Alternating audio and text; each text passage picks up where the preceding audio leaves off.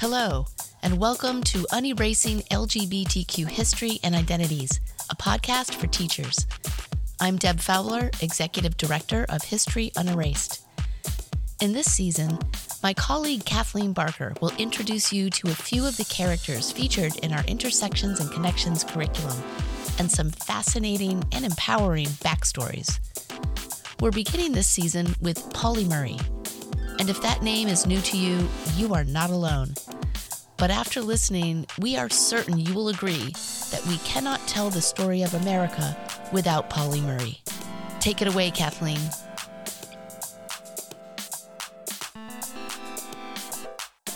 Have you ever heard of Pauli Murray?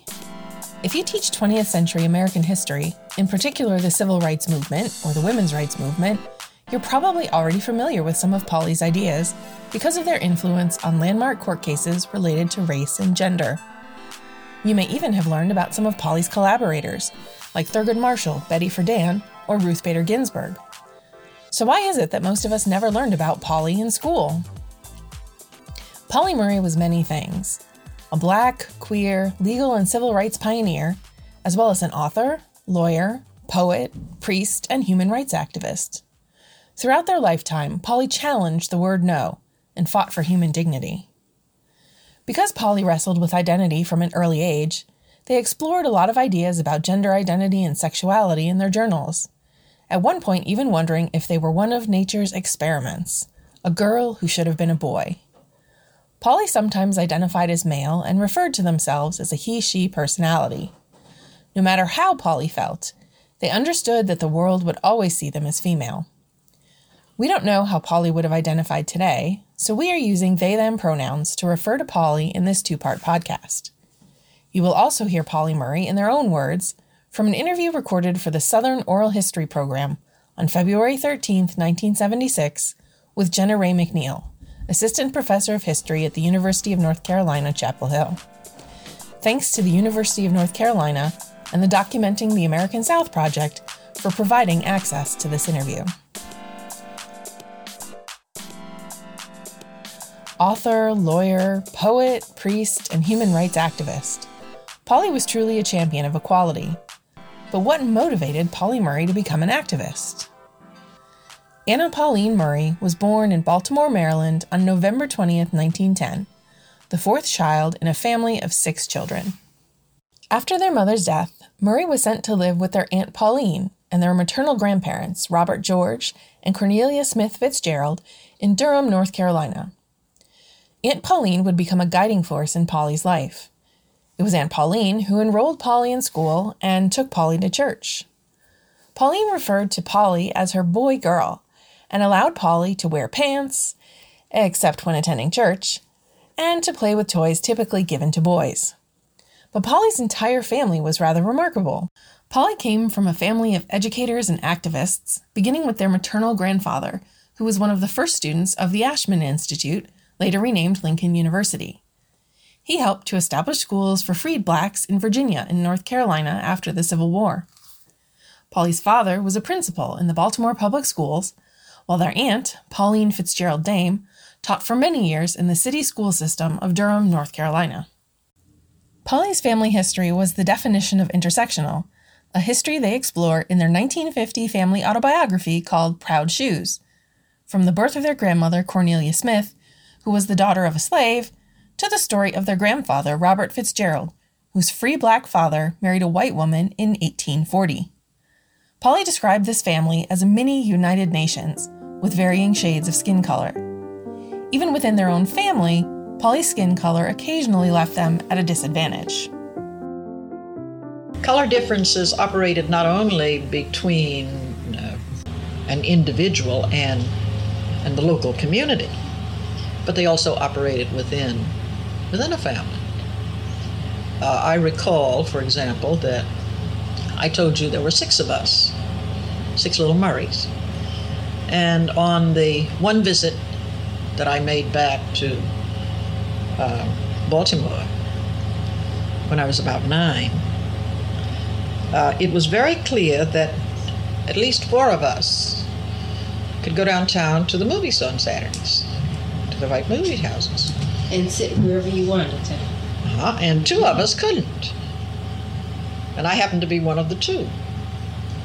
So that says something to you about why I would become a crusader for civil rights. Pauli was infuriated by the Jim Crow laws that limited opportunities for Black people and restricted their movements in town. Even as a young person, Pauli found ways to protest these injustices. By walking or riding a bike instead of riding the segregated streetcars, or by skipping a movie altogether rather than sitting in the segregated theater. In the early 20th century, Durham, North Carolina was known as the capital of the Black middle class, although Pauli's family wasn't really wealthy. They were not business people, and Pauli described the family as respectable poor with middle-class values. Even being nominally middle class didn't protect Pauli and other Black people from experiencing the isolation of racism. Segregation was a fact of life in the South, and Pauli saw reminders of it everywhere. I suppose this awareness to a child of my generation grows with you just like almost a part of your body and your being. It's hard to say when you become aware because you take it in all of the time. Awareness of segregation, of course, wherever you went in town, you saw the white signs, colored signs, drinking fountains. Obviously, one would be conscious of separate schools and separate churches. Pauli and their family, like so many Black families in the South, were never completely safe from violence either. After the death of their grandfather in 1919, Pauli's grandmother Cornelia became increasingly fearful of the Ku Klux Klan. She began to barricade the doors and windows at night, screaming that the KKK was outside trying to burn down the house. While this destruction never came to pass, Pauli's family experienced a great loss when William Murray, Pauli's father, was murdered. William had been a patient at the Crownsville State Hospital for the Negro Insane in Maryland. Shortly before he was to be released, William was taunted by a white guard, who then beat him to death with a baseball bat.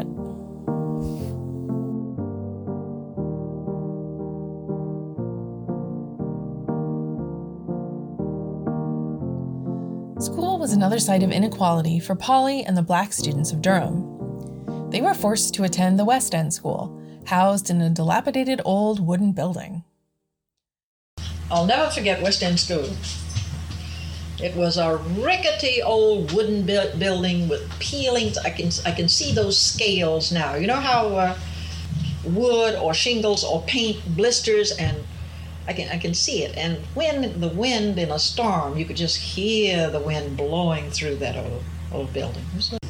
And of course the white kids' school, nice brick school, sitting in a lawn, surrounded by a fence. West End set up on an old clay, sort of a clay, just a barren, with no lawn whatsoever. And the fact that I can remember this today, and I can see that old school building there. No swings, nothing to play with when you went out. Pauli graduated from the West End School in 1921 at the age of 10. The next school they attended was quite an improvement. Pauli entered the 8th grade at Hillside High School, which was housed in a brand new brick building. Upgraded facilities did not mean equal access to resources, however. The United States Supreme Court had sanctioned racial discrimination in school funding through the 1899 case of Cumming v. School Board of Richmond County, Georgia. This did not discourage Pauli, though, who together with classmates hosted fundraisers in order to purchase basic supplies, as well as the textbooks that the district refused to provide to Black students. I was an all-around athlete. I was editor-in-chief of the high school newspaper. I was a member of the debating club. I was, involved in most of the things that kids are involved in. Enjoyed doing these things, but underneath, I hated segregation so that all I wanted to do was to get away from segregation. Despite the inadequate facilities and funding, Pauli was an excellent student, graduating first in their class from Hillside at the age of 15. Pauli's family members encouraged them to attend a black college. Although Pauli was offered a scholarship to Wilberforce, a private, historically black college in Wilberforce, Ohio, Pauli was no longer willing to endure the inequalities they observed and experienced in segregated schools and school systems. A few years earlier, Pauli had visited New York City with Aunt Pauline and fallen in love with the city. When one of her favorite teachers at Hillside told them about Columbia, Pauli knew it was the college for them. Except, as it turns out, it wasn't. All I knew was that Columbia was in New York City. I didn't know that Columbia didn't take girls, that girls had to go to Barnard. All I knew that there was a Columbia University and my teacher had been, and that was where I wanted to go. In the summer of 1926, Aunt Pauline took Pauli to New York to visit Columbia, where they discovered that Pauli would have to attend Barnard College. With help from the registrar there, they learned that Pauli would not be able to afford Barnard. Aunt Pauline took me over to Hunter College. And there I discovered that I had to have certain entrance requirements. 3 years of one language and 2 years of another and 4 years of English. And Hillside Park High School in Durham at the time was only an 11 grade school. In other words, only 3 years of senior high. And so what it amounted to was that they were referring me to go back to high school and complete the 12th year. And at the same time, if possible, to make up anywhere from 1 to 2 years of requirements that I would need for Hunter. Aunt Pauline's cousin Maud agreed to host Pauli as they finished high school in order to establish New York City residency and qualify for Hunter. Maud even adopted Pauli so that they could become a legal resident of New York City. Upon graduating from high school, Pauli had to return to Durham to earn money for college, since Aunt Pauline was no longer able to support them financially. After a year of working various jobs as a janitor, typist, stenographer, and reporter, Pauli started college at Hunter in 1928. It was around this time that Pauli decided that their birth name of Anna Pauline didn't quite suit them, so they chose the name Pauli because they felt it sounded more gender neutral. Pauli had always had an interest in writing, and they found professors at Hunter who encouraged them to explore life as a writer. They also found classmates who exposed them to the literature and poetry of the Harlem Renaissance. Actually, in college, I decided I didn't want to do anything but write. So I didn't take any of the ed courses, and I avoided all the psych courses. I took none of the courses that would prepare me for teaching, but all of the courses that I thought dealt with literature, such as creative writing, short stories, Shakespeare, this kind of thing.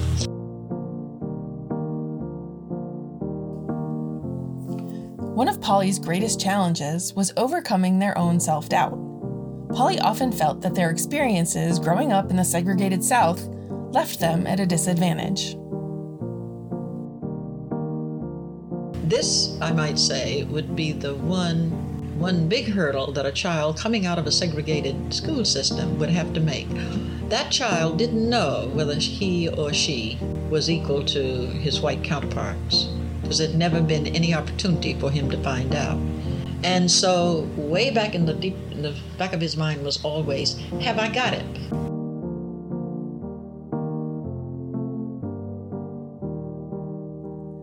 Pauli's interest in writing and literature meant that they almost missed out on one of the most important classes they would take at Hunter. A fellow classmate suggested that Pauli take a course in anthropology. During this course, Pauli would take field trips to the Museum of Natural History and spend time in the Hall of Man, exploring African art and artifacts and the Native American collection.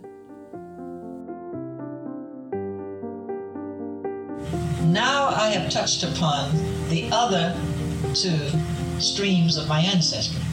Growing up in a kind of a European-dominated society, and my American Indian ancestry and my African ancestry being more or less suppressed. This experience in anthropology did more for me, I think, than maybe any other course in college.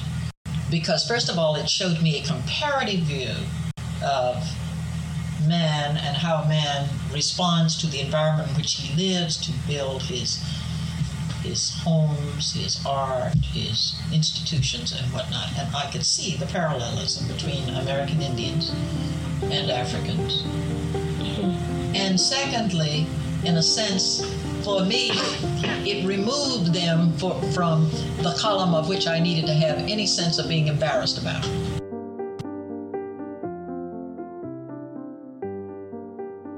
Pauli had many extracurricular adventures during their time at Hunter. In the spring of 1930, Pauli and their friend Dorothy set off to explore the United States dressed as Boy Scouts. They were caught when Dorothy tried to use a women's restroom, while dressed as a boy, in Connecticut. In April 1931, Pauli hitchhiked across the country to California, but had to make a quick return when they heard that Aunt Pauline was ill. Short on cash, Pauli once again donned a Boy Scout uniform and traveled from California to New York by jumping trains. In their scrapbooks, Pauli recalled dodging railroad guards and learning from experience which train cars were the warmest. Pauli memorialized these experiences in poems, such as The Song of the Highway, and a short story, 3,000 Miles on a Dime in 10 Days.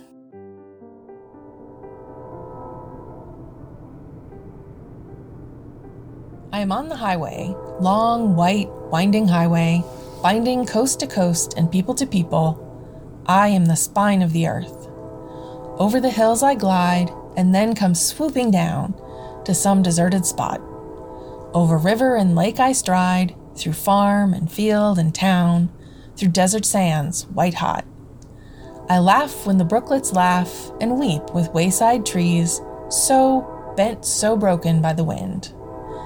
Sometimes the birds and flowers fill my path with song and bloom. Sometimes a fragrant breeze leaves me drenched with a faint perfume. I hear the sounds of the earth, the low of cattle on the plains, clatter of hoof, sound of horn, rustling fields of rye, of wheat, of tasseled corn, sweet sounds so dear, as through the year life marches on. I am old, sad things I know, ache of road-worn travelers, lonely hours, the tragedy of pioneers who trudged through scorching lands, through rain and snow, who bartered with famine, thirst, and death to give me birth. But I go on in silence, for those who know my life will sing my song, Song of the Highway, long, white, winding highway. New York, 1931.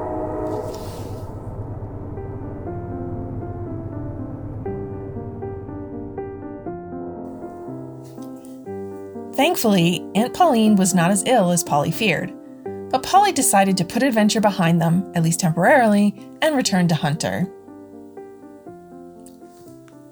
After graduating in 1933 as an English major, Pauli went to work for the Works Project Administration as a teacher in the New York City Remedial Reading Project.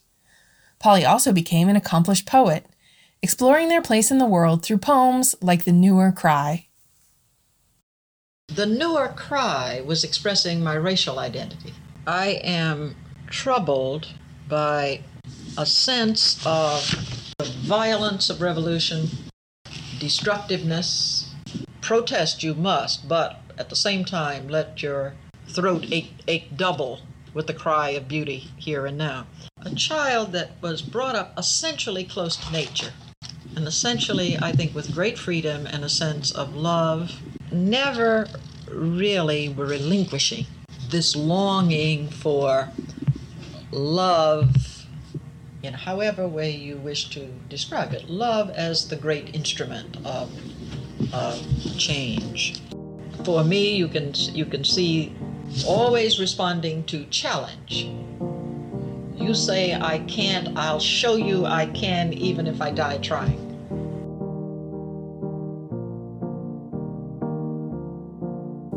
Over the next few years, Pauli continued to explore their identity, trying to understand why at times they felt more comfortable identifying as male. Pauli also began to think about attending graduate school at the University of North Carolina. UNC had never admitted a Black student and was prevented from doing so by the North Carolina state constitution. Once again, Pauli was undeterred. Little did they know that their application would spark a friendship with the First Lady and further ignite Pauli's interest in fighting Jim Crow.